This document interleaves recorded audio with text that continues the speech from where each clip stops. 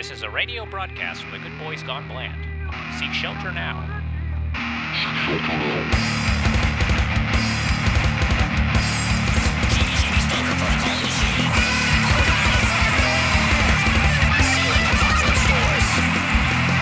Hello and welcome to Good Boys Gone Bland, Season 7, Episode 9, Star Trek First Contact.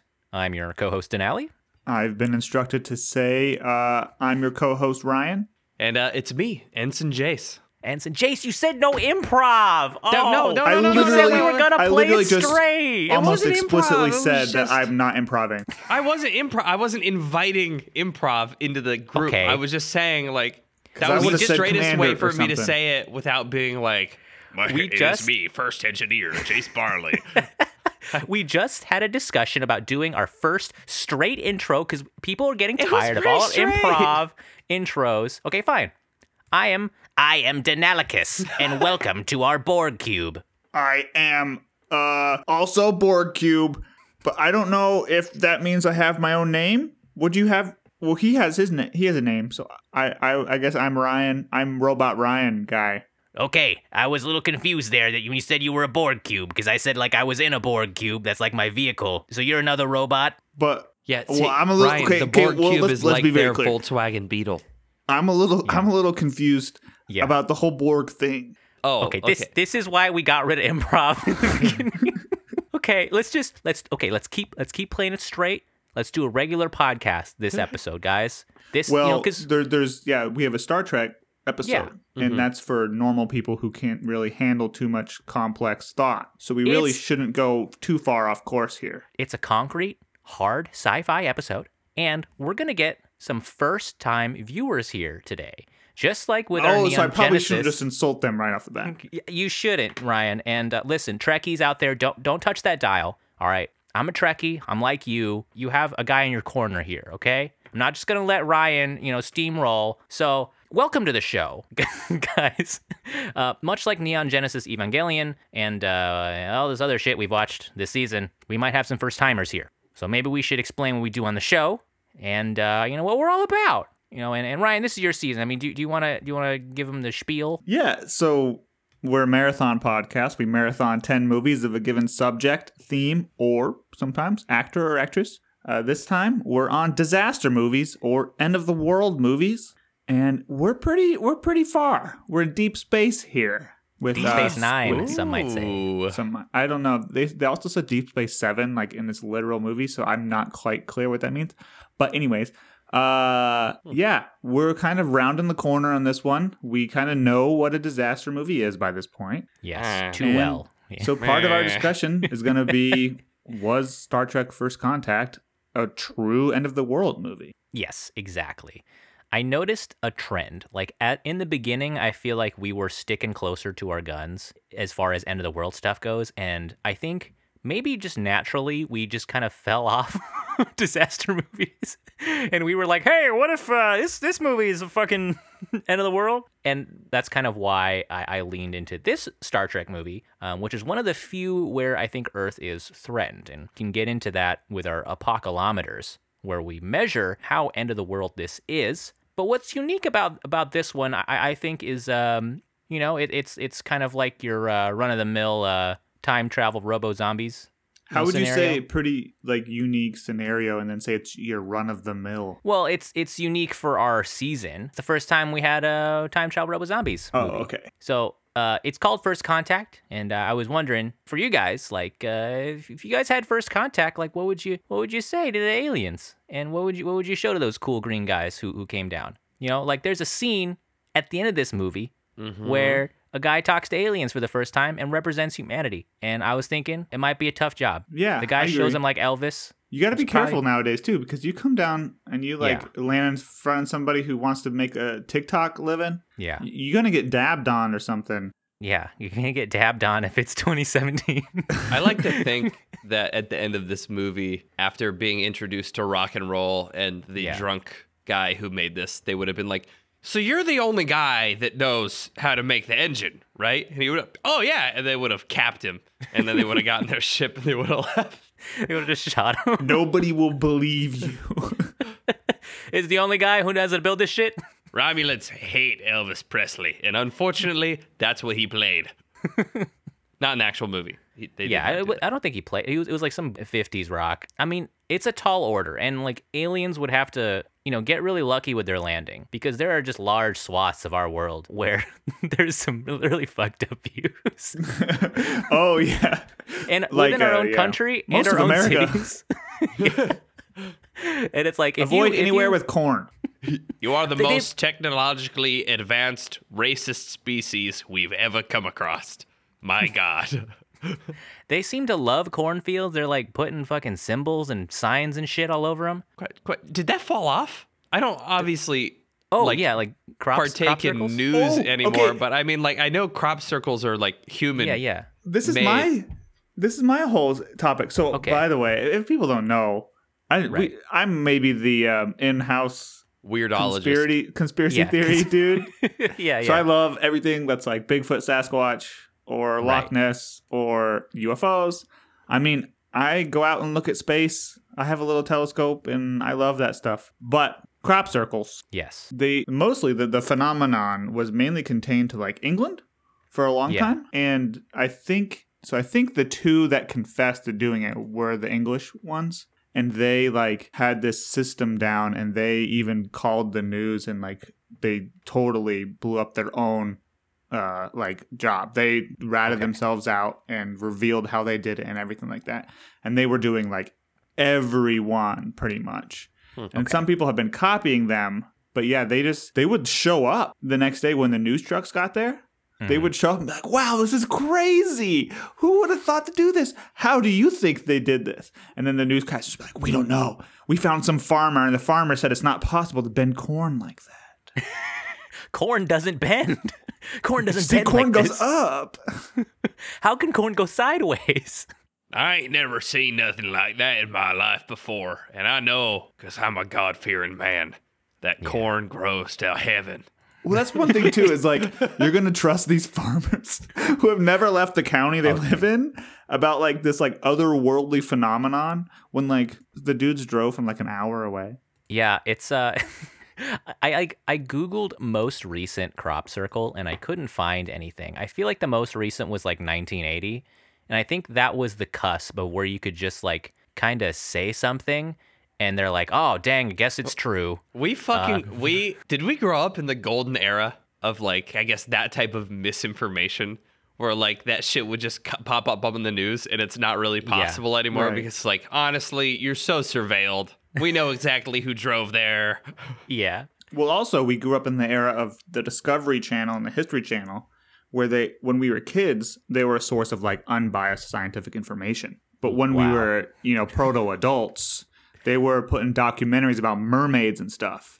Yeah. So there was a bit of a realignment, if you will. And I think that in a lot of ways has kind of led to our generation, at least some people in our generation, being like, well, science is undecided. Who knows? Like, there's a lot of things we don't know out there. Crop circles are real.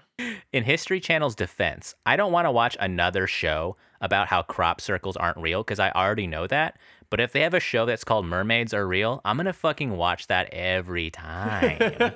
Okay? I mean, they're just showing you something you don't know. But yeah, like if an alien came down and was like, hey, you guys seem pretty sick. Show me some of your human stuff. Maybe I'd take them to see a movie. Those old viral videos on YouTube. Oh, yeah. That we used to watch when we were teenagers. Like circa 2010, like that's our art. Like the like Batman hamster. Batman video. Batman laughing.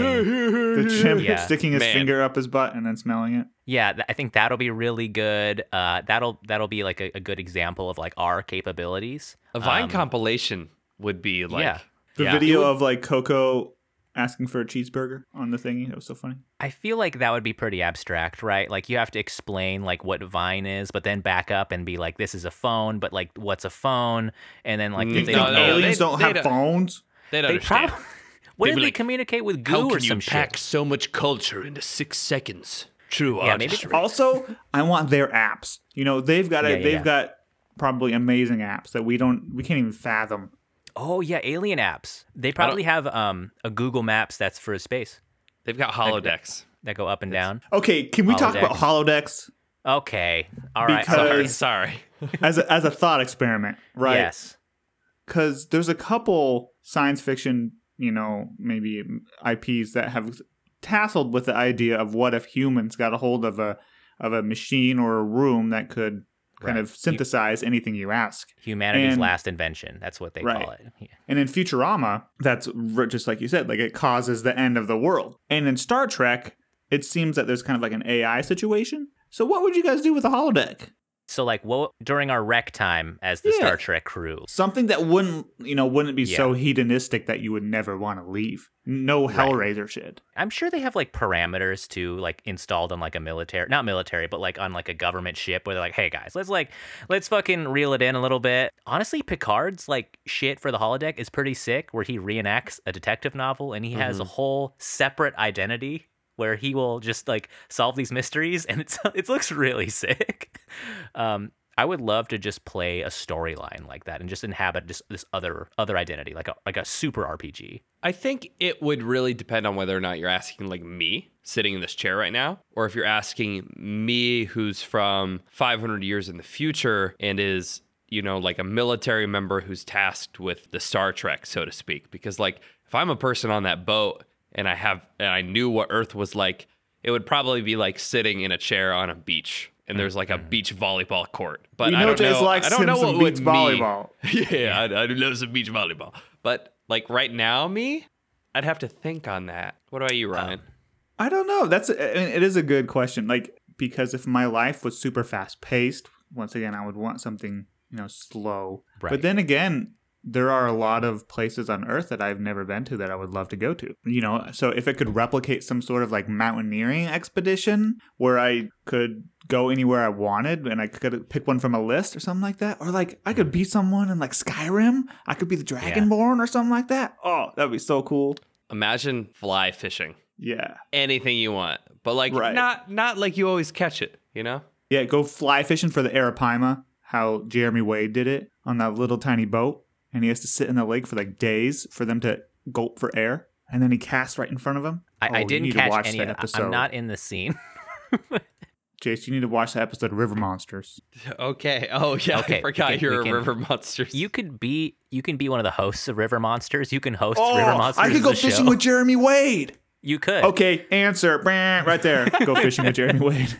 I thought about your Skyrim comment. I was like, of course Skyrim would have a port for holodeck. Like you can just Yeah, play we're the Skyrim generation. be like, load this game from 300 years ago. There's no new game. It's just another Skyrim we port. peaked. We fucking peaked, guys. There's no. I was also thinking like the people in Star Trek. You have to think about their work life. They're seeing the craziest fucking shit ever, like by definition, because they're explorers. They're going to like a jelly planet where everyone's diamonds and you climb like a fucking bug mountain and it's just all this insane shit every day. And sometimes, like, I bet you they get on the ship and they're like, oh, fucking thank God.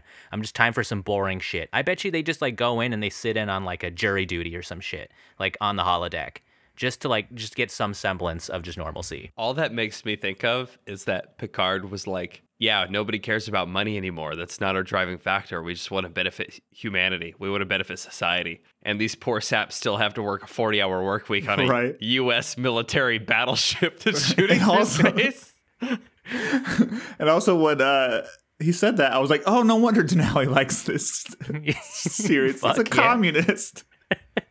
It's the my favorite piece of leftist media. Yeah, I mean, like whenever I hear about like Star Trek as a premise, that was what kind of my dad was telling me about like growing up, where he was like, this shit is the goal. This is what you can have humanity be, where we're not motivated by fucking profit, by some bullshit ass stuff. You can do literally whatever you want. Like, I like they're that on too. the Star. Yeah. And I like that because, like, contrast to something pop sci like Star Wars, which is not like a utopia. Star Trek kind of illustrates the ideal of the technological progress that we strive for and why we invest in things like NASA or just healthcare.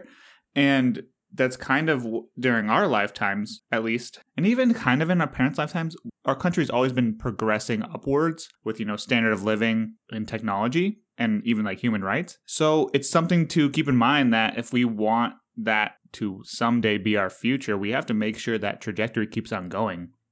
Because progress isn't, as much as I used to think this, but like progress isn't natural. Like, Yeah. there's no force driving progress forward. Like, there's the Dark Ages and stuff. Like, you can stagnate for even go backwards, like as we're Yeah. learning. But like, so that's one thing I like about Star Trek is that it makes me think it's more grounded. It's based on, not based on Earth, but it's based in like a human society. Whereas a lot of other ones like Dune and Star Wars are based off Earth and are so far out of our, they're really science fiction, mostly emphasis on the fiction. Yeah, it's like the best case scenario. It's like the anti The Expanse, where we finally cast off the yoke of late stage capitalism. And like I was saying, the people on that ship in Star Trek, they want to be on that ship. That's what they chose their. I want lives to be on that ship. Yeah, you can take a job, but that's like extra. Your living expenses and everything is like already taken care of because there's the resources for it. We don't have the artificial scarcity anymore. So I mean, like looking at that society, I'm like, fuck, this gives me hope. At least somebody thought of this. I might say Mass Effect is pretty close too, from like a not perfect society because it has obviously problems, but it's kind of the same idea. We can travel among the stars on this little spaceship and then go adventure and stuff. And Yeah. that the society is a little less maybe organized around the collective idea of travel. So it's one thing about Star Trek I never really thought about too. Yeah. Mm-hmm. I want to bring up the point here that, like, most people like to dip their toes into things, and I think the scariest idea of Star Trek in the universe out there in this type of, in this type of universe is that, like, there are a billion things on Earth that can kill you. And then you leave the planet and there are millions of inhabited planets, each with a billion things that can kill you, like your Bug Mountain or like Jellyland. It's like, Yeah. I'd be like, So, and people die all the fucking time. yeah. Like, in Star Trek. Like, oh, we lost another one. Shit. That's it. That kind of like brings me to like how they introduced the Borg in Star Trek too. Because they do that in an episode of Next Generation where there's this godlike being who's like, you humans think you know what the fuck is out there? I'm going to throw you to the other side of the galaxy and you're going to see what's over there. And he throws them and they encounter the fucking Borg cube and they're like, ah! And there's like body horror and there's like mechanites and shit like that. And he like throws them back and he's like, yeah, you guys don't know shit. And that horror of just facing the abyss, I think is like really cool. I think it's an optimistic view on humanity where, that's what we strive toward. We're trying to better ourselves and our knowledge. And we just kind of like dispensed with the bullshit of just trying to one up each other. Yeah, I mean, if I could be on a spaceship traveling around the universe, like being launched by godlike beings into Borg territory, I'd totally sign up. But then again, like my view on why science and space travel is so exciting to me is not from we could possibly run into aliens who are traveling through our solar system. Like it's just more from a discovery of the natural world kind of perspective. And I feel like sometimes in Star Trek, that's kind of something that's missing. You don't have characters who are like, oh, that's cool, tree. They just kind of like, it's all about like interpersonal stuff. And it's all like, They got you're biologists, really attached bro. to like one dude. They do. What? They have biologists. Yeah, they have biologists. They have a science team. You might fit in on the science team, Ryan. Right, but like, They have that. We're literally explaining it to you. They have that. So there are people in the show that like those things. But They're I'm like, talking "Oh, about. rocks." I'm okay. Maybe I'm not talking about the universe no more. I'm talking about the plot. Fair. Like, No one cares about new tree, man. They want to see fucking well, explosion. that's what I'm saying. But the difference between somewhere yeah. like something like Interstellar and Star Trek is like the plot of Interstellar is like going and looking at all these cool natural spectacles. But like the cool things that these Star Trek movies care about is like, oh man, I'm friends with this one alien and his kind of culture is like they don't express their emotions a lot. So like for the next 2 hours, we're gonna set up like a big emotional payoff and like see if he reacts. And that's not, I don't really care right? Like, Have you- I don't really Yeah. care about like non-humans, like the aliens in Star Trek, and they're trying to make me have this like. It's hard for me to connect with the Datas and the Spocks of the world because it's. boy, Ryan, the Federation would not like to hear about that, buddy. Well, that's exactly what I'm saying. saying. Don't care about non-humans. It's not that I don't care. Well, it's that like, buddy. when I, as me, a movie Yeah. watcher, I don't Yeah. really want to like have an alien's. This is so hard to maybe express. But no, what I'm okay. Let's Yeah. let's put this idea out there. Let's put this idea out there. Okay. Okay, when I'm watching a Star Trek movie, Right. sometimes I don't feel like the emotional payoff works for me because Okay. they're trying to reframe it in like the way a non-human feels emotions. Like Data's whole plot line. I guess it's kind of cool that the robot got skin and could have goosebumps, but he's not a human. So, I exercises don't- in empathy are lost on you. Yeah. I think Ryan is more like Data than we think. Is that ironic? I don't understand human emotion very well. But I don't. Yeah. No, I do. I don't understand yeah. the non-human emotion, Right. which makes me more like him. Holy, we're in a loop. We're getting dangerously close to movie discussion, or at least with the overall plot.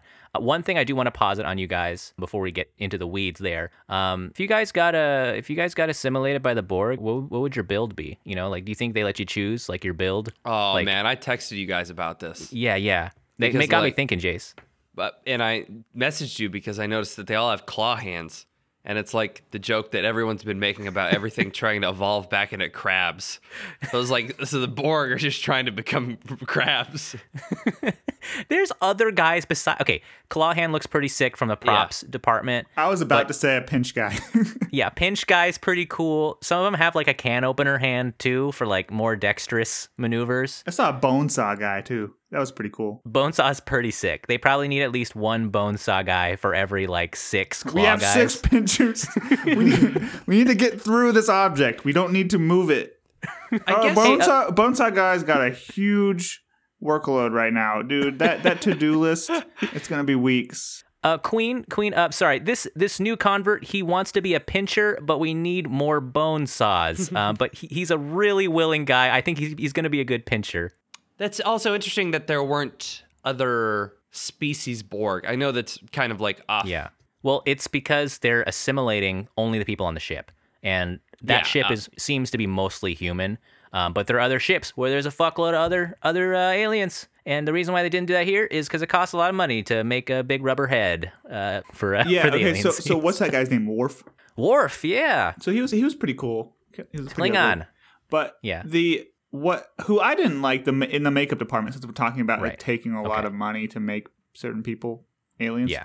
Data has the worst makeup job of any like non-human critter I've ever seen on my television screen. Yeah, I mean, you don't like staring at yourself in a mirror, huh? You see it, you want to destroy It it. was makeup, dude. It was paint. Yeah, no, it was. You're right, because like that's a criticism of the show at the time too, is that he was also visibly older than he was like 10 years ago, and they're like he's got wrinkles, the paint's on his fucking. They're trying to put it thicker. It's not makeup. It's and literally paint. Yeah. It was the fucking 80s, man. There's just Home it's like, Depot is cheaper than robot. Sephora. Yeah. It did look pretty weird to be too. I mean, At that point, it is visually striking. Like it's very clear that he don't look human. they're I mean, intending to portray something else, but whether or not it works well. It does look goofy. To get back to the Borg, I think I would do 2 laser eyes. I think the 1 laser eye is pretty cool, and I think I would ask for 2, and then I think I'd have 2 pinchers. Well, You just some stumble Borg around everywhere. get a But I think like I would love for them to have a decision tree of like you'd be like, okay, you're assimilated, accept that. If you want, you can choose your build. Like you can just if you want. Otherwise, we're gonna do like a default, like whatever the fucking colony needs. But like, do you want to Do be? do they have a wheel of chaos? Randomize it. It's like you could be anything. You're Stop a scorpion screaming, man. Tail. With- How'd you guys both get scorpion? I know. I don't know. Jace? Did you say scorpion? We both just said scorpion at the same time. Yeah. It was at the same time. It was weird. Wow. I guess I know what we'd be. Yeah. You guys would be the first Scorpion Borgs. Be like, hey guys, I've never fought a Scorpion Borg. Do you think you guys could do this? Yeah. Also, like, we get up to the desk. We're like, okay, what do you want to be? Like Scorpion. That's not an option. I don't think we do that. We don't got scorpions. Jason's right behind me. He's like, oh, what the fuck? Did they say no to the Scorpions? Yeah, bro, they said no scorpions. Fuck. And like, I feel like the Borg too, because they're building it off of like parts from your ship. Like, we don't have, like, we got a ton of pinchers because there's like calipers around. Like, we don't have that. Like, what are we gonna use for the Scorpion tail? Needles. I'd ask for jetpack. And then rocket Predator rocket launcher. Okay, with the Hover shoulder. build. Okay, Yeah. hold on. We're getting. Sorry, guys. Yeah. Every time I react, my back like flares up.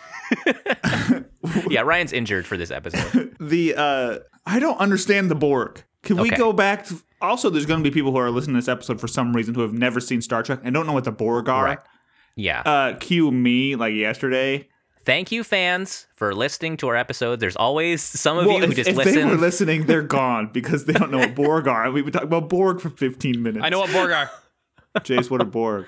Borg is an acronym, BORG. It stands for Blackout Rage Gallon, and it's when sorority girls take a gallon of water and pour some out, and then take a fifth of Tito's vodka and pour it into the water, and then put some Mio in it, and then whatever else they want to make it taste good, and then they drink it. And that's what this movie was about. Jace, this is just a shot in the dark. Did you go to college?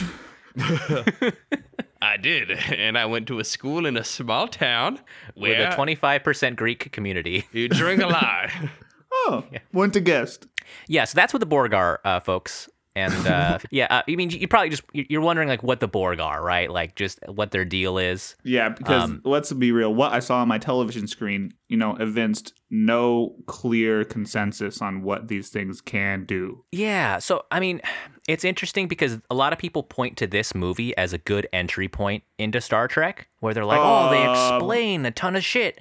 They must not be people who have an entry into Star Trek. That must be people who are well versed in Star Trek. I think so. Because this movie can be a little kind of like Neon Genesis, where this movie is kind of the wrap up for the entire all 8 seasons of The Next Generation, all like 800 whatever episodes. There are some context clues.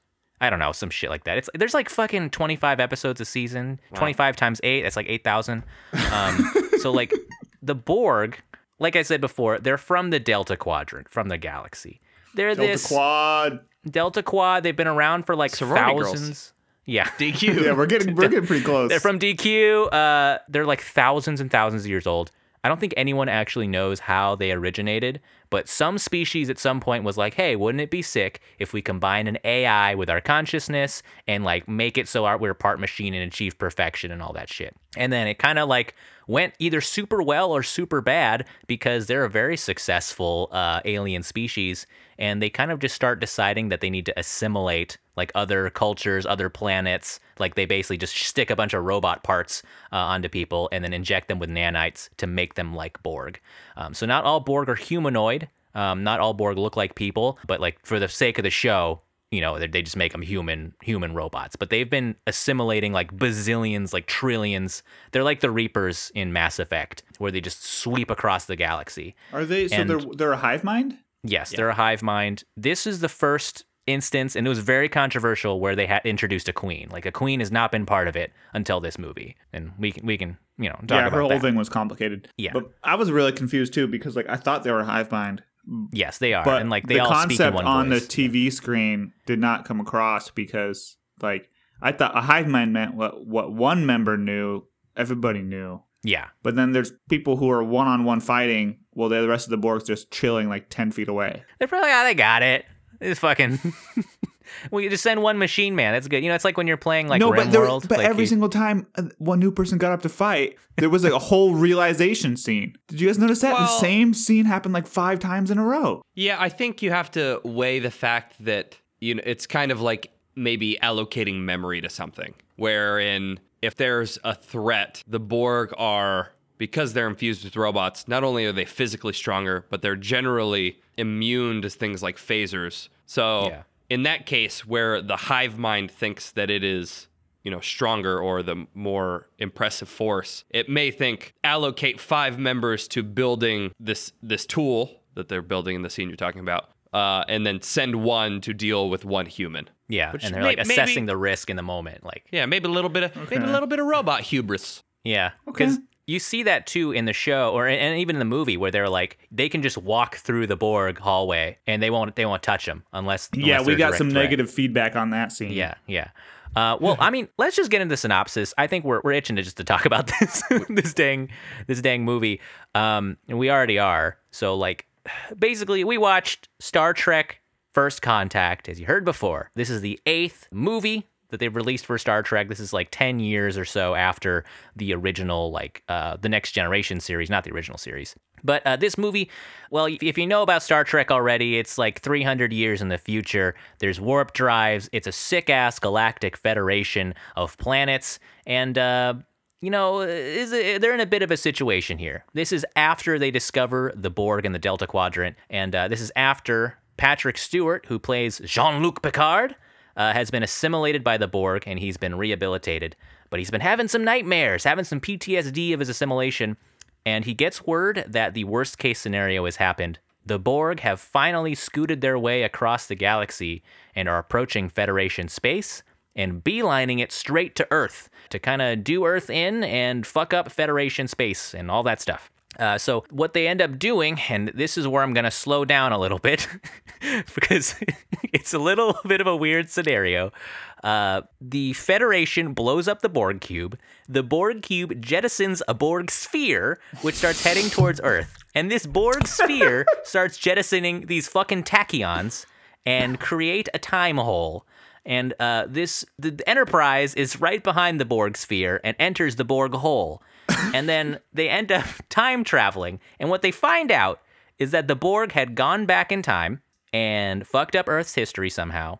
And now the present Earth is 9 billion Borg, no humans. It's all fucked up. And Picard's like, dang it, we got to undo this dang thing. So we're going to go into the Borg hole again and make it so that they can't fuck up the history. And from then on, the movie is split into 3 simultaneous sections. The Enterprise, which is overrun with Borg. The Earth sequence, where they're dealing with kind of the Wright brothers equivalent for the first warp drive. They're trying to help them out. And then a mini section with Data and the Borg Queen. And I think that's kind of the skeletal structure of this movie here. Yeah. I don't get it. the whole idea was okay, so... Okay.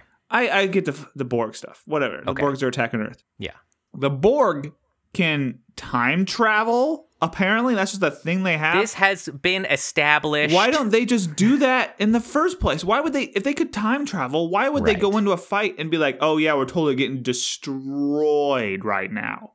I think this is the first I mean, I don't know, because I feel like time travel has happened a couple times in the series, and it seems like it happens by accident, or the Borg might have just gotten this technology suddenly, and I think they're just reacting to them suddenly having it. Because it doesn't make sense because the Borg go through the Borg go through the Borg hole. How many times can we say Borg? The Borg cube makes a Borg sphere. The Borg sphere makes a Borg hole. The Borg sphere goes through the Borg hole. Yes. The Enterprise goes through the Borg hole. That leads them to Borg Earth. The Enterprise doesn't like Borg Earth, so it goes through the Borg hole backwards. Right. That doesn't take them back to where they started. That just puts them further back in time, but the Borg are also there. The Borg shot Montana. Yes. Wait a sec. Okay, no, I had this question too. I thought they were only seeing Borg Earth because they were close to the Borg sphere. You're right, Jace. They were in the gravity blanket of the Borg sphere being on the Borg space-time continuum, which allowed them to not be time changed, but they could see Earth outside of the Borg sphere, so then they penetrated. Yes, thank you, Jace. Yes. Okay, that makes a lot more sense. Okay. They went through the Borg hole once. They went to the Borg hole once. They went to Borg Montana. Yes. No, it's human Montana at this point. Mm-hmm. But the Borg were Borging Montana. They were Borging it, but there And was then no. There was the still humans Enterprise there. went and they sent some of the people down to Montana. They kept some of the people on the Enterprise. The Borged the Enterprise.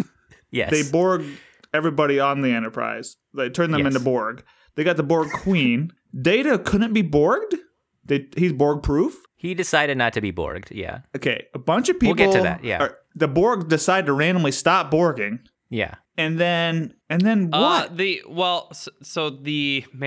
is another thing. Like with End of Evangelion, we're missing out on 25 episodes. In this, the Borg don't just target and assimilate one person at a time, which I'm reading out of fandom at this very moment. God damn it, fandom! I hate you, fandom. They generally target, like, they'll bring a whole starship under Borg command. They'll assimilate all of them. Mm-hmm. But they really, like they showed in this movie, if you're just moving through a hallway and you're not a threat and you're not stopping a certain, like, what the Borg are trying to do at the time, they might not assimilate you. That doesn't make any sense. Like that literally does not make sense. And I was appalled at that scene because the line, I believe, out of John Luke's mouth, he says, "Oh, they will only attack us if they perceive us as a threat." And everybody's holding a machine gun pointed at the Borgs. And then these are the characters who actually go and stop the Borg. And they're on the way. Lower your weapons. So they weren't pointing it at the Borg anymore. So as long as they're not a direct threat, it's kind of just like a very, very simple computer input. How have the Borg not been beaten before? If they won't,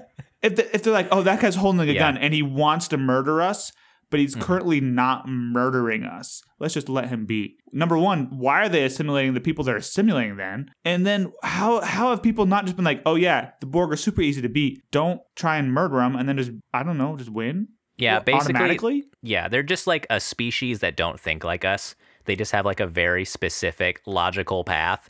And apparently it's been good enough to just like, because they have overwhelming force. Because if Jean-Luc just starts, like popping off in the middle of the hallway, there's like 60 Borg that'll just immediately consume him. So they're just like, continue work.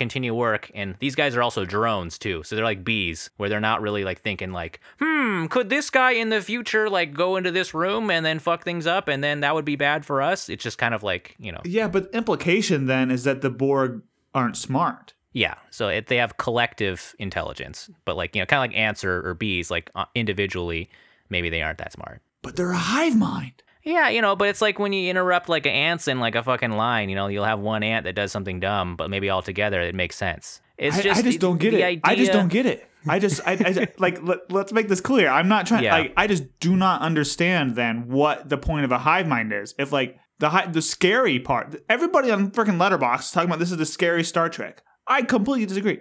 It's kind of weird.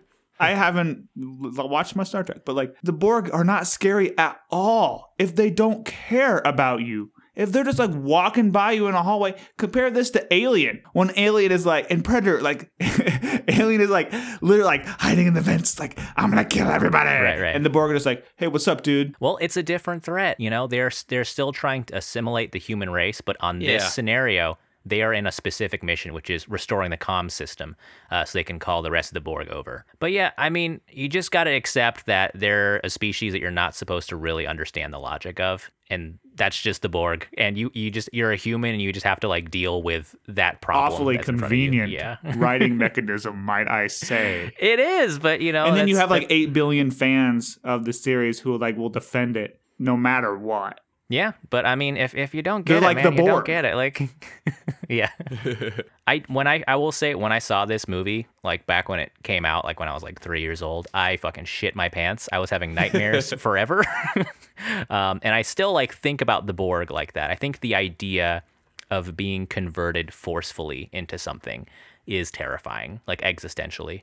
And just like Jean-Luc's speech about losing your personhood and being like parts, like the needles in the eyeball and like drilling into your skin and stuff.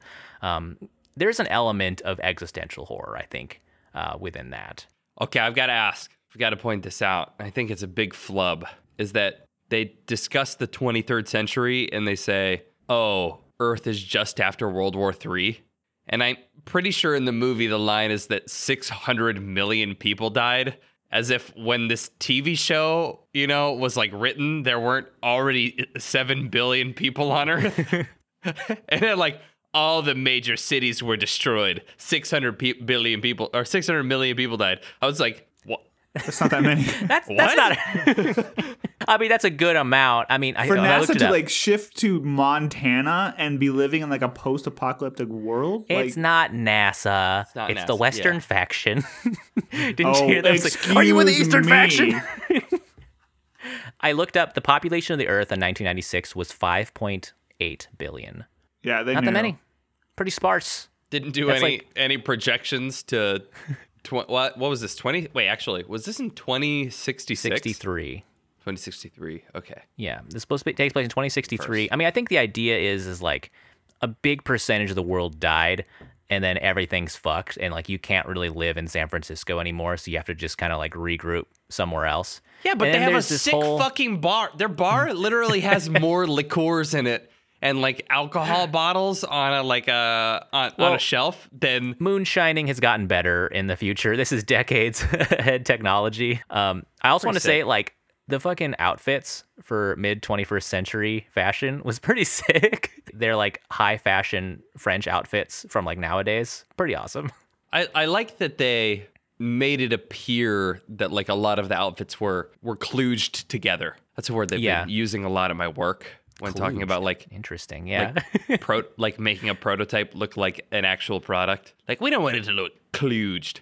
But like a lot of it is like it's kind of post-apocalyptic Survivor, where he's like the hat that Dr. Cochran's wearing is like looks kind of post-apocalyptic, kind of punky, but then he's wearing this really big fur coat. Yeah. I was also thinking about like when Dr. Cochran was probably born, because he's probably like in his 50s here. Like he was probably born in like 2010. Oh, he's a Zoomer. He's a Zoomer. Or he might be a Gen Alpha, maybe. Or if he was like 60, he would have been born in like 2000. He might have been. We could just go with how Like that- old he is in the movie because That dude knows memes. Let me just look up Zephyr Cochran. Okay, he was portrayed by James Cromwell, who was born in 1940. Okay, so at the time of this movie, it was 1996, so he was 56 Okay. when this was. So, So it's he only was- 2007. And, Yeah. Seven. Extrapolate. I think that's like a Zoomer, right? Like, Yeah. he was born when we were in They're middle 16 school. right now, yeah. So one of these little shits who's like fucking playing Fortnite and shit, like he's gonna grow up to So- be Zephyr Cochran. So one thing that was Yeah. difficult, I need to talk about big picture stuff and not Okay. just chop it up into little scenes, but like Uh-huh. this movie came off as like just a Star Trek movie. But for Star Trek fans, it's like the culmination of a lot of stuff because it's called First Contact, and that's the whole setup behind their entire universe that makes it different than our universe. So Right. for someone to just jump in, it feels like we're watching the last entry in a series when it's really like it's kind of like a prequel situation almost. Mm-hmm.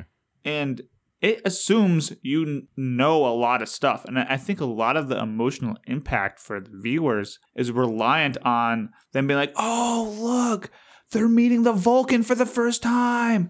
This is First Contact. I get it. Oh my God, that guy's going to trigger the whole space revolution. But like, for me, I'm like, okay, yeah, get to the point. Like, none of this is interesting. And that's why like the payoff of them being like, you're going to be the guy who triggers the space revolution. I was like, okay, can we have that happen earlier in the movie? Because this isn't very exciting. And I feel like before the reboot, people are going to eat me alive, but like before the new J.J. Abrams movies, that was kind of assumed with Star Trek movies. Like you could follow the series and then you would watch the movies. But I haven't watched the series, so I don't know who the Borg are.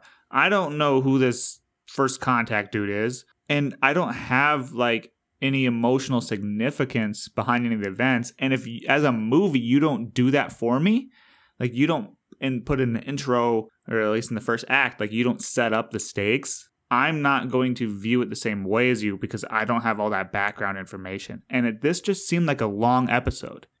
No, I agree, Ryan. Like, it does have that feel, and it has a lot of assumptions.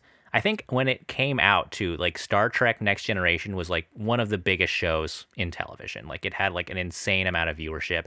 So I think for them, they were like, yeah, like enough people are going to know what's going on here, and we don't need to put that context in. We can just tell a story like we want to. But maybe like in a vacuum, maybe it wouldn't have the same effect. I don't know, because I've always known these things. So it's like, for me, I can't really see that scene without that significance in my head. I'm like half vacuum. So to be fair, like watching this was kind of like it tickled, it scratched an itch. Tickled the. It can tickle you. What's What the- you're whistle? saying is Yeah. scratched an What's the- itch. Scratched but, it, yeah. But you can tickle. It one of my favorite memories, and I think like maybe you know how they talk about children watching a video or like a person watching a video, it fulfills like the dopamine receptors in your brain. Like watching somebody dig a hole and like an MRI of a person watching the video of a person dig a hole kind of like hits the same brain receptors. Like when I was a kid, I watched my older brother play a lot of video games, and I watched Thomas play like a lot of Star Trek. And I remember the Borg cube being like really strong in that. So like I think most of my exposure to Star Trek might actually be through Thomas. Through like the video games. Through like the video games. Oh my And gosh, then- that's so yeah.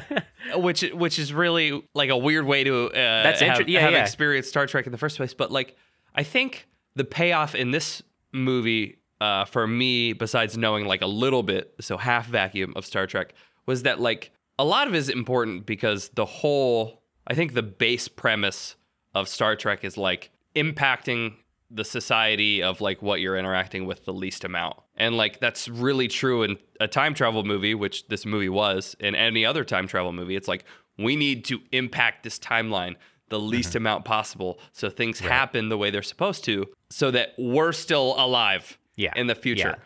And I would agree with you, Ryan, that I didn't get the payoff from like a Vulcan walking out of the ship and doing the live long and prosper. But I did get payoff because the characters are interacting with Dr. Cochrane, and you know they thrust this greatness upon him that you know he didn't want in the original timeline, and they're like, "Listen, you're gonna be great. Everybody's gonna love you." And he's like, "I just wanted the money." Yeah. I appreciated that aspect too. It's like he's having to come to terms with his legacy. And it's like, imagine you have this project you're really excited about, and these time travelers come back and they just start going crazy about it. Like, oh my God, it's in my textbook. I grew up with a fucking poster of it on my wall. And you're going to start feeling a little weird about what you're about to do. Yeah, it reminds especially me- when you're Go ahead. especially when you're thrust upon with the knowledge that it's like, oh yeah, you by doing this make everything in the world better, and then nobody cares about money, and your only goal at the time is like, I'm gonna get rich and I'm gonna retire on an island, and they're like, oh no, that Fucking doesn't Zoomers. matter. Apart from that little tidbit, it reminds me of LeBron James, who got chosen one tattooed on his back before he entered the NBA. Wow. What? Called shot. Holy And shit. then this week, in real life, as we're recording this, is about to pass the NBA all-time scoring record in the next 2 games. I think a time traveler went back and was like, you're going to be so fucking good. After this, triple doubles won't even matter. Well, the other interesting part of that too is like you mentioned the Prime Directive, Jace, like which is like the main thing that's in Star Trek, where it's because like, I forgot what it was called. right, yeah, Thank well, you. yeah, it's like the main rule of Star Trek where they're like, if you encounter a civilization or a species that's not like at our tech level, I think what they base it off of is if they're warp capable, do not fuck with them, do not affect them. It's kind of like their scientific rules, like don't mess with their development, let them develop naturally. It's kind of like their ethics board. And they talk about the Prime Directive in this movie too, because they're like, should we tell them this shit? Like, is it gonna fuck them up? And they're like, no, it's us. And they're like, you know, they're eventually came to that decision where we gotta tell them like everything, because if we don't, we're fucked. And it's not really clear if the time stream is totally restored, because they do change some stuff. They do have Riker in the seat next to Cochrane, and Cochrane has to live the rest of his life, you know, knowing this insane knowledge, like this Lovecraftian, impossible knowledge. It could drive me crazy. Like if once they leave and like 20 years later, I'm still thinking about it. I'm thinking about like the year 2300 and warp ships fucking going to like, you know, the outer rim and encountering robot aliens and shit. Like, I could not live a normal life. I couldn't go to the Cayman Islands. You would just be blackout drunk. I would have to imagine telling like a really capitalist person nowadays that he'd be responsible for communism winning. 100 years. Your awesome rocket is going to cause communism, and it's going to be awesome. Apart from the time travel stuff, I do like the Prime Directive, the idea of it, right? It's very intriguing as a plot device. And it's very intriguing as a philosophical experiment, too, because it's an answer to something in our kind of like in philosophy here called the Fermi paradox. And the Fermi paradox is basically if it's a mathematical near certainty that alien life exists somewhere in the universe or even this galaxy, why have we not been contacted yet? And there's a multitude of explanations. Some of them is that there's, time and space is too big and we've been spacefaring for too small of a time, so it just hasn't happened yet. Other explanations are just life is so rare that there's only a few pockets of civilization in the galaxy. Other explanations are really cool. Like, there's a Prime Directive. There's a bunch of them out there, but we haven't gotten that technological yet, and they're not interested in us. Mm-hmm. There's another one that's like, because as soon as you make enough signals, someone comes and wipes you out. You get colonized. Like, so there's a bunch of fun explanations, and I like the Prime Directive, and I did like that this movie kind of got at the core of the Fermi paradox, because the people on Earth had no idea that all this was happening. And since we're kind of in their shoes, it's fun to imagine, is that happening out there? Yeah, it's a good point, Ryan. And I also think about this movie just because it's something I watched so early when I think about the Fermi paradox of like, once we reach a certain level, like becoming warp capable or being able to create a transportation device like that, I think about the Vulcans seeing that on their thing and they're like, oh shit, time to go like pay them a visit and let them know about the whole universe and, ushering humanity, being like, here's all our technology, all of our knowledge, like you guys can be a part of this now. It's a really cool idea. And, it's something I think about when I think about our really bleak, scary existence on Earth. And I'm like, that could be something. I thought about the Prime Directive the other day when we reached the nuclear, the fusion ignition. Oh, the cold fusion. Yeah, that was cool. So you read about, I'm like, come on, any day now.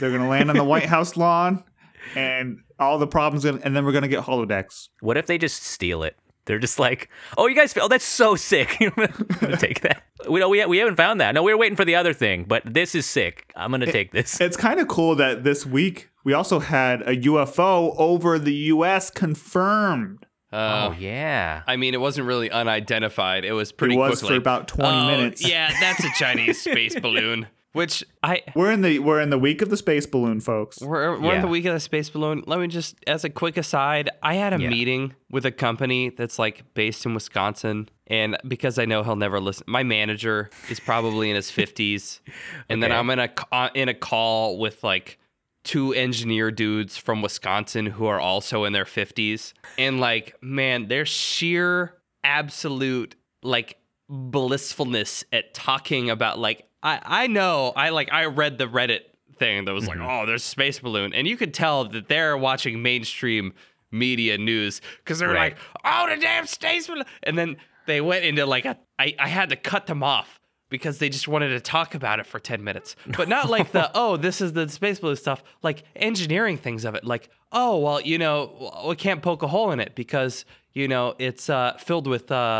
it's filled with helium, and helium's inert, so it doesn't like blow up, and it's such a low pressure because it's a helium balloon that even if you did put a small hole in it, it wouldn't come down because it's not pressurized that great. And like, I was just like, oh, shut the fuck up. Please, let's actually do the work that we are supposed to be doing.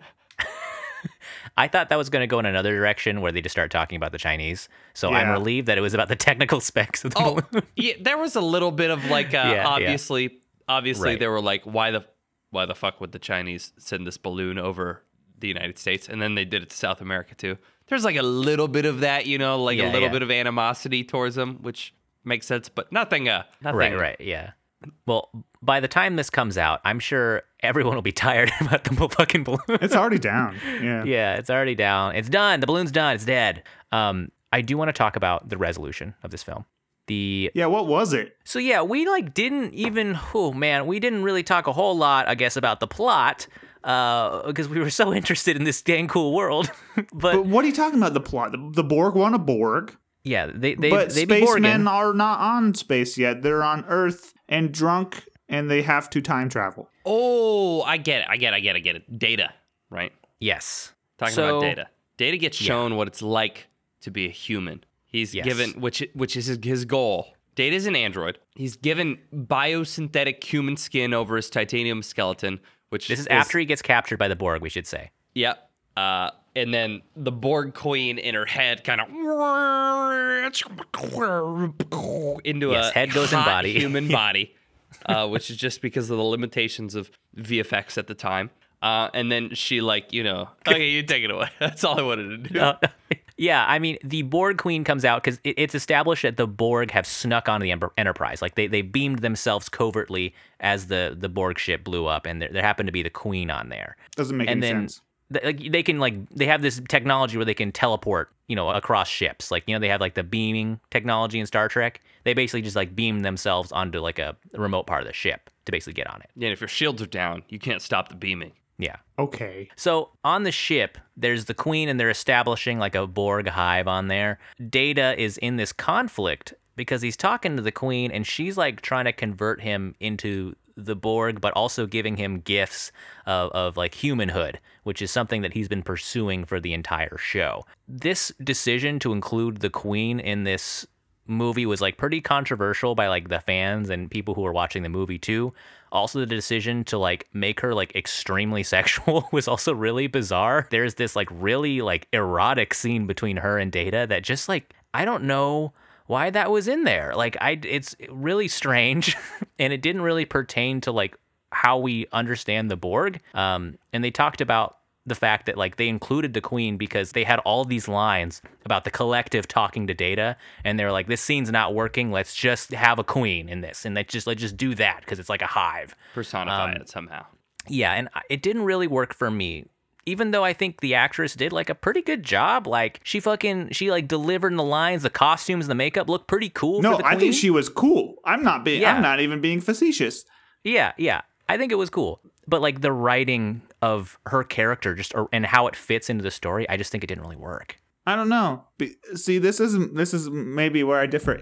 Even though I ranted about me not being compatible with Data, really, but like I liked this part. And I thought the Earth stuff should have been written out, and the Borg stuff should have been the only part that we were split between. I think splitting in thirds was too much. Halves. I agree with that. You could have done it. But I liked this. I liked the Queen. I don't care about the Borg, really, so what do I care if there's a Queen? And she was cool. When she came down and her spinal cord is dangling, that was sick, yeah. That was the first time I was like, okay, Julie, this is actually really cool. You should look what's going on. And then she had some personality, and that's kind of what I was missing from this. Like, every single person on this entire show is either a terrible actor or has literally no personality. So it was nice to have someone kind of come in and ham it up. And the interplay with her being a robot who has personality and who can have like vices and, feels and hedonism versus Data, who is still a robot, apparently, right, but like doesn't have any of those things.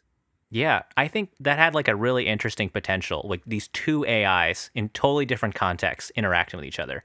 I mean, I think the way they interacted for me kind of left me scratching my head a little bit. The whole like sudden sex scene between them, and also just like her talking about like, rip your skin off. Oh, become like a real robot. I think some of those were a little interesting, but I just wish maybe it's because of the Earth scenes. Like I wish they had more time to make those scenes really like sing and really hit for me.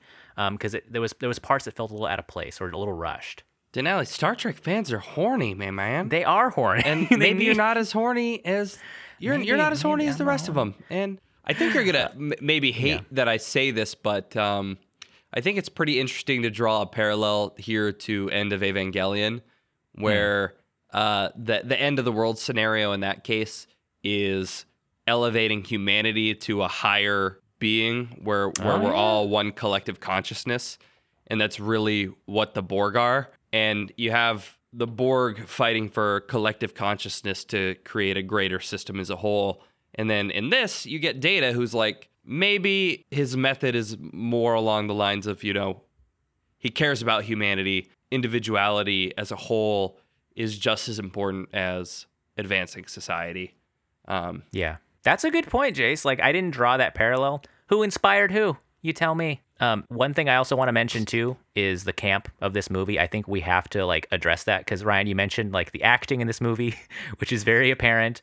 Also the costuming, some of the costuming, like some of the Borgs, like they have to base it off the TV show.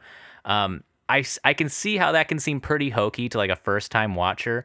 For me, who's seen Star Trek, like it's kind of like part of it. We kind of like talk about it in the Star Trek community too. Like there's a sense of camp that it feels like you're watching like a theater. Or like, you can't do that. That's one thing too, is like, I Right. really don't like when they have traditional theater actors come on Right. to TV shows or movies and project their voice to the back of the room when we have tiny little microphones and they can pick up anything you say. And I know that whatever his face is that plays the French dude, Patrick Stewart, yeah. I know he's a trained theater actor and stuff, but like, Theater. I don't buy it. And it seemed like a TV show. It was acted like a TV show, including people who are getting paid like $500, a month to be on this TV show and be like the third main character. The people just didn't, I don't know. I just didn't buy it at all. Nobody acted like there was any stakes to anything except for Picard, and he was way overacting. Like he was stuck out like a sore thumb. There's a couple, I hate to be this way, but like Julie was riffing on a lot of, like when Julie is like trying to be mean, and like pointing out that your acting is really bad, it's pretty bad. And there was one scene where a woman had to act drunk, and she was not doing a good job of acting. And Counselor Troy, please.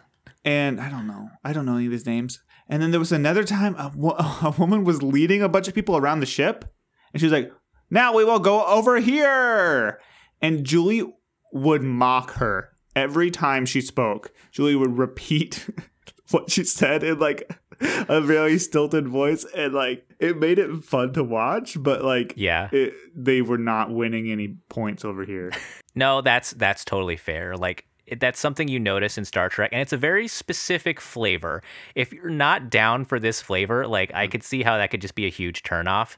For me, like I fucking love Patrick Stewart in this. Like I can listen to him say orders like engage and say all these like crazy speeches and quote Moby Dick. Like for me, that really works. But if you can't get on board with like the cheesiness and whatever this is, I mean, this is also directed by the actor who plays Riker in this movie.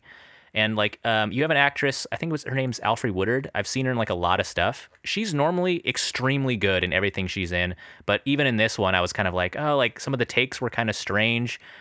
Even for Patrick Stewart, who I think is usually pretty strong in movies he's in, there was some weird choices. And like Ryan, you talked in previous episodes about like how when a camera pans to someone and it's obvious for the director's like, okay, react, like do something, and it's like a little too long where they're like staring for a while and they're like, whoa, we could, and there was a couple dozen moments in this movie with that. To me, that's charming because it seems like a diorama or something. But for maybe like a big cinema movie, maybe don't do that.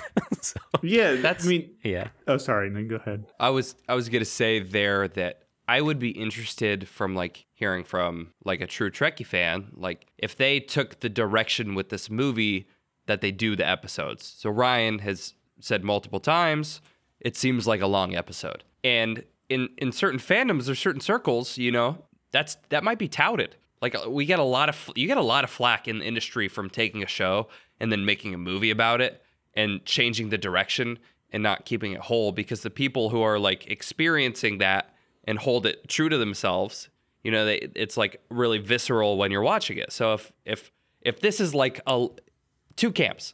If you're watching this as a movie and you're not a Trekkie and it feels like too much like an episode, maybe that's a bad thing. But if you're a diehard fan of the series and this movie is too much of a movie and it's so separated from the show that you can't, really experience it the same way, maybe that's a negative. And one of the things that I saw from that is like a lot of the actors, when they interact with the technology, and I don't know if this is true for the show, you have the actor reacting with the same like control box that another actor is using. I'm thinking of the outside of the ship, and they push the buttons completely differently.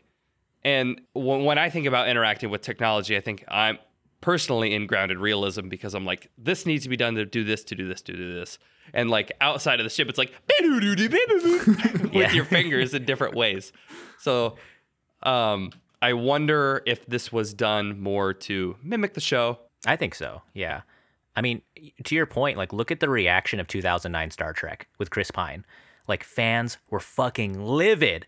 But I liked it. Like, a lot of casual people liked it. Yeah. And that's one thing, too, is like, JC, I think there's a couple, you had like 2 sentences in there that synopsized this whole discussion.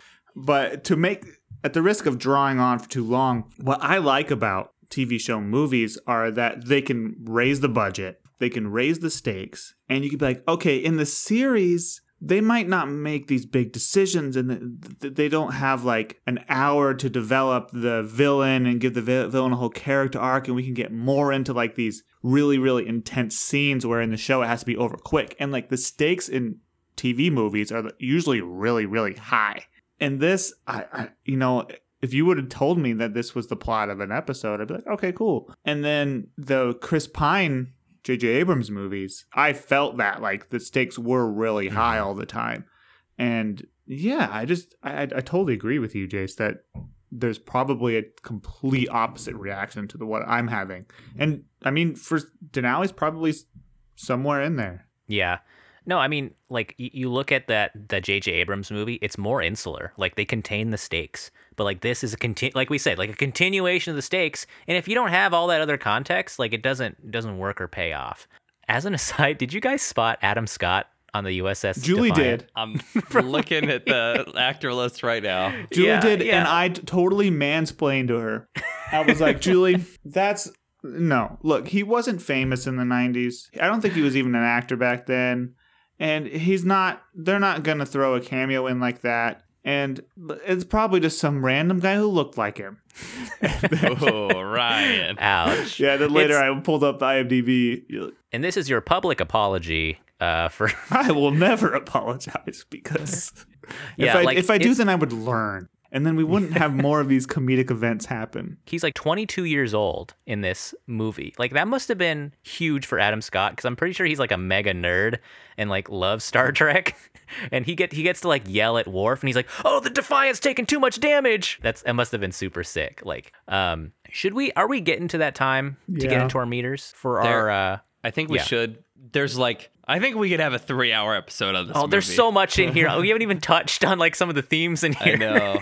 I mean, I gotta say, I liked the Jean-Luc scene where he realizes that he's like Ahab with a white whale, where they're like, you need to just fucking blow up the Enterprise while the Borg get it and we'll be done. And he's like, no, we gotta fucking fight him. We gotta save him. And then that whole speech, and he comes to this realization, and this is why I kind of like Jean-Luc compared to other captains, especially like with Kirk, is that he recognizes that he's wrong and goes back to his crew and is like, I was fucking wrong. We're going to do this for like the good of everybody. He's not like the punch guys in the face. He's like the diplomacy captain, which I thought was a good characterization for Picard. Just someone who can just see like from the bigger picture and then be inspired. Like, that's pretty sick. I don't know. That's how we all want to be. Like, people look at the other captains and they're like, oh, they're such badasses. That's how I think I would be. But then really, like, he's professional, this guy. Yeah. Jean-Luc's the man. And he's fucking shreddy. Are you kidding me, bro? God. Like, he's yoked out of his mind in this movie. Are you kidding me? He's got this scene where he's in the tank top and he's like picking something up, and you can see every single vein in his arm. And I was like, oh. Ooh. He's like 60 years old. They had like a trend budget on this one. He's in a tank top for like no reason, and he's like sweaty, swinging on a rope. Oh my god! Whoa. Well, hold on. Yes, we've missed so many things. This was one of the biggest realizations I've had. He was sopping wet the whole movie. I think it was a hot day in Santa Monica. Like, had somebody spraying him and only him with water before every scene, where he was probably just like, "Please stop." They're like, "Hold on a second. Moisten. Wait, we forgot to say the fucking ending. Okay, like the whole thing with Zephyr Cochrane and stuff, he creates the first warp drive, blah, blah, blah. The crew are down there to like help him build it because the Borg interrupted it. I think we forgot to say that. Like the Borg shot a missile down and fucked it up. And they attacked Montana. Yeah, they attack Montana where they're building it. It ends with Picard kicking and Data kicking the Borg queen into like the organic acid. She dies. Data's all fine, and then they launch the sick ass rocket, and everything's great, and they go back to their time. And that's the movie. Resistance is futile. Okay, let's go into. Go ahead, Ryan. So I'm gonna give my apocalypse, which is just a rating of how much I think this is a traditional end of the world movie. This is not what I think of it as a movie objectively. We're going to get to that next. So as a disaster movie, I think this one missed the mark like really bad. This is the least disaster movie of anything we've ever had. It's like the Denali, you duped us. The end of the world situation was shown for like a second, and it was like a hypothetical. Like even Jace corrected us. They fucking time traveled. It like we saw it through a Borg sphere or something. I've lost track of what the Borg sphere is. They saw it in real life. Like they saw it happen. Okay, anyways. And then they dumped Yeah, but you know what? The population, he still wouldn't buy it. It's like the population is 9 billion. So there's still freaking people. They're Borgs, man. They're not people. Give me a break. Oh, I'm going to get a call from There's Star probably Trek like HR. 1,000 scorpion Borgs. You tell me that's not a life you want to live? Wait, they got to be Scorpion Borgs after Earth? That's what I'm saying. There's probably a bunch of them. Oh, I would have assimilated. I think I would have joined. If they all, because Could I they be a have Red all Panda Earth's Borg? resources. Sorry, Yeah. wait. So, I mean, I don't know if I can even give it a point on that it happened. It wasn't It did happen. I don't know. You can put that on your own meter. It literally You can happened. put it and in they your had to own go meter. back. You're not supposed to interrupt during this segment. Defensive. There's not much else to say about this. Yeah. Like, everything else was about, like, turning into the Star Trek universe, not, like, avoiding the end of the world. So I can't go down the tick and say, like, oh, the U.S. government did it. Oh, nuclear weapons was, like, a response, because none of that happened. So I'm going to have to give it a 1. And for me, that's technically the lowest end of I can go on the scale. Yeah. Right. I mean, I have to agree, actually. So, like, this movie is not a disaster movie at all. Like, you'd have to be an insane person to say that this is like an end of the world movie. Completely dumb. And I if anyone says it is after what I said, they're gonna. Jason's just looking to the side. Yeah. I mean, for this movie, I'll give it points for saying the title in the movie. Like we've said that with previous disaster movies. Zephyr Cochrane was like, "What was this? Some kind of Star Trek?" which was in the movie. So I'm gonna give it a point for that. I will say the world did end as we know it in the movie. Okay, the Borg did go back in time and fuck shit up. All right, they destroyed our climate and turned everybody into Borgos. Okay, so like that's gonna get a point for me. It happened. I think the KD ratio here is pretty fucking high. All right. So I mean, with regards to that, they're trying to go back and prevent this apocalyptic future. So I think it gets some points there. I'm not going to really say that it was an apocalypse movie, though, because so much of the focus is on, like, the character development of the crew. And so much focus on Zephyr Cochrane and, like, all this other stuff that's happening about humanhood and all that stuff. So for me, I'm going to sit at, like, a 3, I think. No, wait, a 2. I'm going to go at a 2. I think a 2 sounds good for me. It sort of registers, but it's not really. I mean, it's like, it's a Star Trek movie, man. Like, what are you talking about? So, Jace, go ahead. What you were going to say about I was about to give it a 6. You idiot. I'm just... Right. It's you said it straight at the beginning of the movie. At the beginning of this review, it's a zombie movie. It is. The Borg are zombies. The entire premise of them being in the time they're in is stopping the Borg from zombifying the entire Earth. And I mean, if you look at it that way, you know, it becomes to me more of a disaster movie. I think for me it's the fact that it happened on a ship and not in like a U.S. city. Like, because it was contained, like in the Enterprise. Like, if there was a scene where everyone's being Borged in New York, then I'd be like a disaster movie. See, I think that's right. Yeah. I think that was a pleasantry that I may touch on in my movie meter, is that it was contained, because it seems to me that that's similar to a Star Trek episode where you have the ground team, you have the space team, and the stakes are incredibly high. Like you're talking about a civilization in 2063 that is just inventing warp drive because of one person versus a spaceship that has been taken over by zombie robots that could literally probably blow up the Earth if they actually wanted to do that. But that's not what they wanted to do. And then I was going to say maybe it's lower because of the weird self-interest thing of the Borg Queen with Jean-Luc Picard. You know, that's not very end of the worldy. Yeah. I think You can give it a 6, Jace. I mean, I was just I think like a riffing. 4 for me is fair. It seems weird to look back at my numbers. So I have the benefit of having written all these numbers down, for all the Oh my movies gosh. that we've watched. And like going back and thinking about Geostorm versus Star Trek. And Okay, it has to be lower than Geostorm. fuck. Then I have to give it a 3. It's Okay. so malleable. I am, yeah. You're letting your past self influence yourself. You know, just leave it in the past. That's how. No, that's what we should do to become better Straight people. vibing. Okay, Ryan, what do you think about the movie as far as the movie meter goes? Okay, so as a movie, yeah, I'm not veering too far from the end of the spectrum. I did this. It just didn't hit with me. I'm sorry. I mean, I love me some Galaxy Quest. I'm not, I'm not anti this subject matter. This just is not.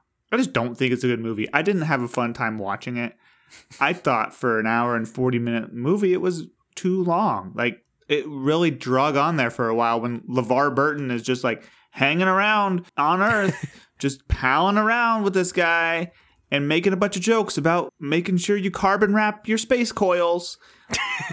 It's just that stuff drags on for so long when they did the same joke like 5 times as well about he's going to be famous in the future. And it didn't help that I had a huge negative Nancy sitting right next to me and who has never seen anything Star Trek. Come on, Julie. And she was just not in it. And for example, when the Data, the robot companion guy who looks like a human, he showed up on screen and he was acting kind of funny. I was like, oh yeah, Julie, this is the robot friend. His name is Data. And she's like, oh wow, creative.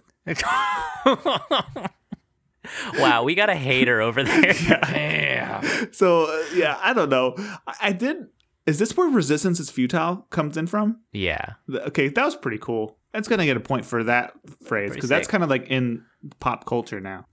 The camera was always tilted. Did you guys notice that? The camera was always at an angle, and that really annoyed me. I guess I didn't. Yeah. There's a technique that you can utilize a tilted angle called the Dutch angle, and it's usually used when people are like under a high amount of tension or like coming to some sort of realization. But it was unnecessary and just kind of came off like they were trying to hide that their set wasn't very good. And if you looked on it square, you would realize that it's just a bunch of pieces of foam and like pool noodles.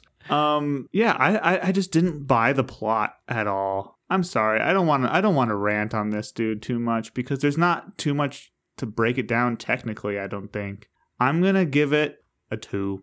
Damn, a low score for one of Star Trek's finest. But no, that's fair, Ryan. Like, I'm also, I also realized what I was doing by making like a non-Star Trek fan watch like the 8th movie in the franchise. One thing you said about kind of the camera angles, I don't know if this is like super related, but like the ship scenes where they're all like shaking, I always laugh at those scenes because like there's those stabilized GIFs of them like where they don't shake the camera and they just have the extras just kind of doing like this like, oh, and they have to do like hundreds of takes of that. It makes me laugh every time I see I'll it. look it up. Yeah. But yeah, I mean, you're right in saying that like this felt like an extended episode. I don't know how well it actually works as a standalone movie. There's a lot of like cool sets, in my opinion. There's some cool design stuff. There's some familiar props that remind me of like the TV show. But the larger budget kind of serves it, better, but it doesn't ever feel like a movie to me. There's like, obviously you said pacing issues. I think like the tripartite, like fucking, like 3 different plot lines going at the same time didn't really work either.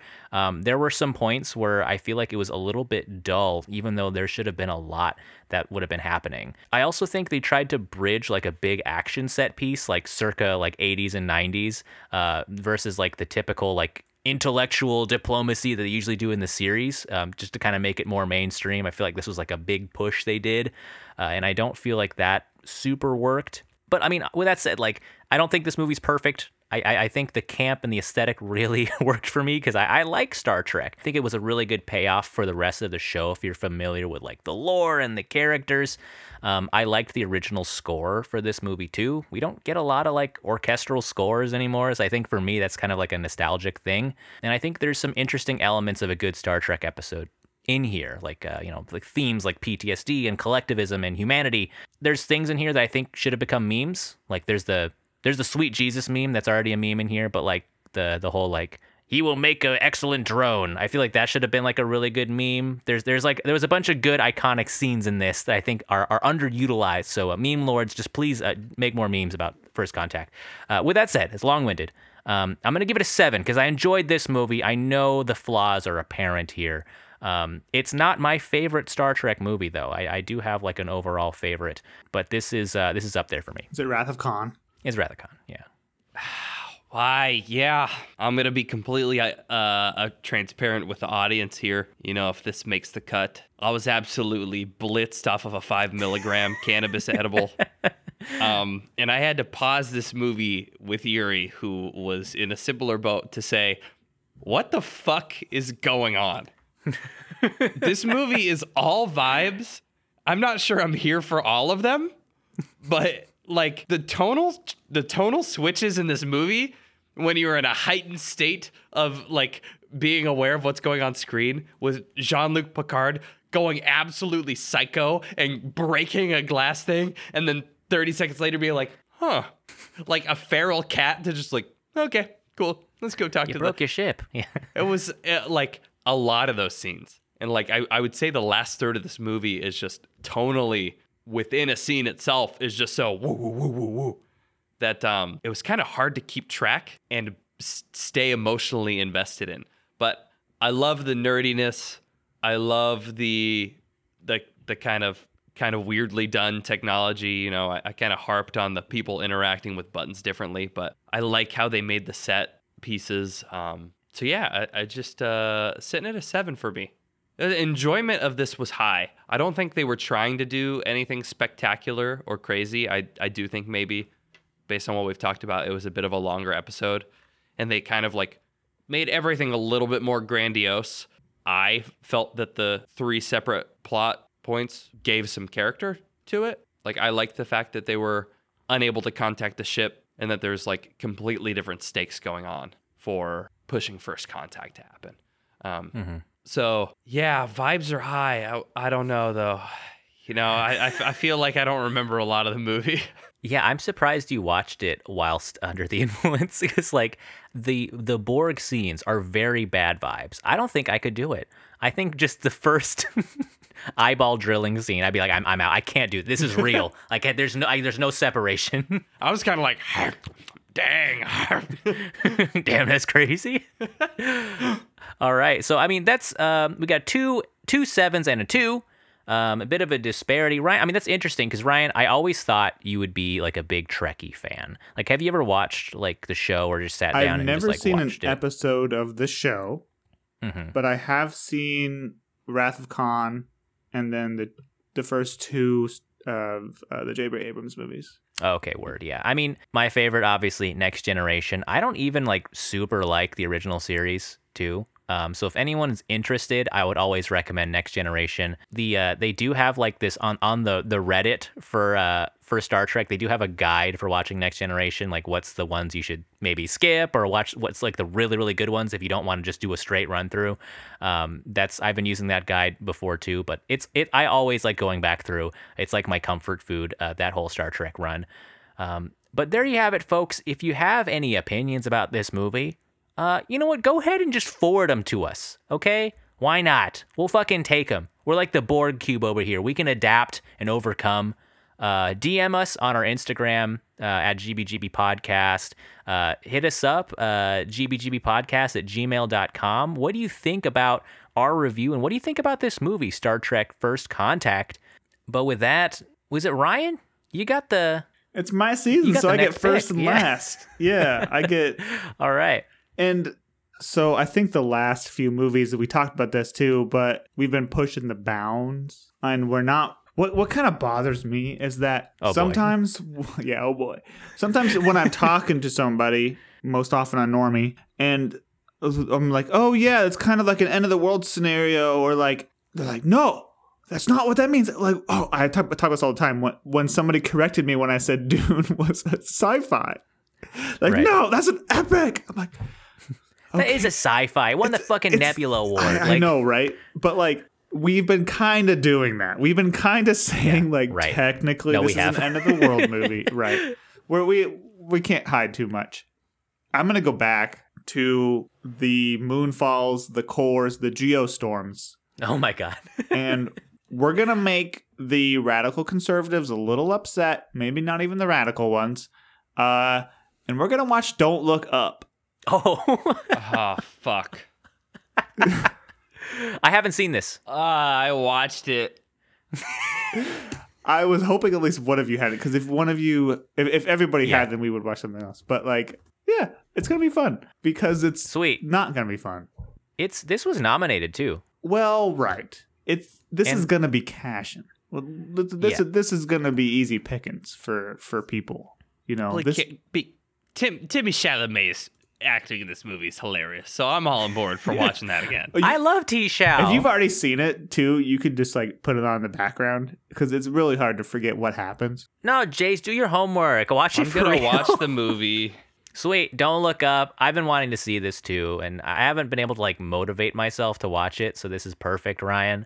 It's a sweet asteroid movie. We haven't gotten that in a while. Or whatever it is. Yeah, this isn't an impending Doom movie. Yeah, this is gonna be good. Have you seen it, Ryan? I've seen it. You see? Oh, I'm the first. Okay, that's fine. We'll end our season on Don't Look Up. I think that's fitting. And I forgot to do. We don't have to do box office corner. I was gonna say this movie was number one that we just saw for really? Star Trek. Okay, wait. Crazy. What happened to the whales? Oh God, we forgot about when we did the Wheel of Chaos last week.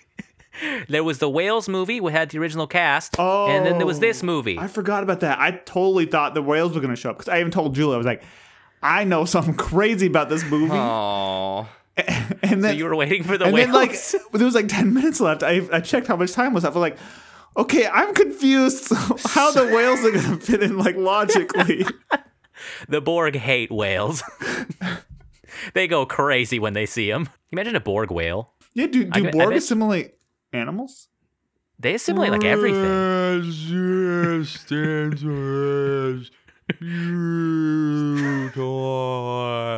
good, Jace. That was a good Borg whale.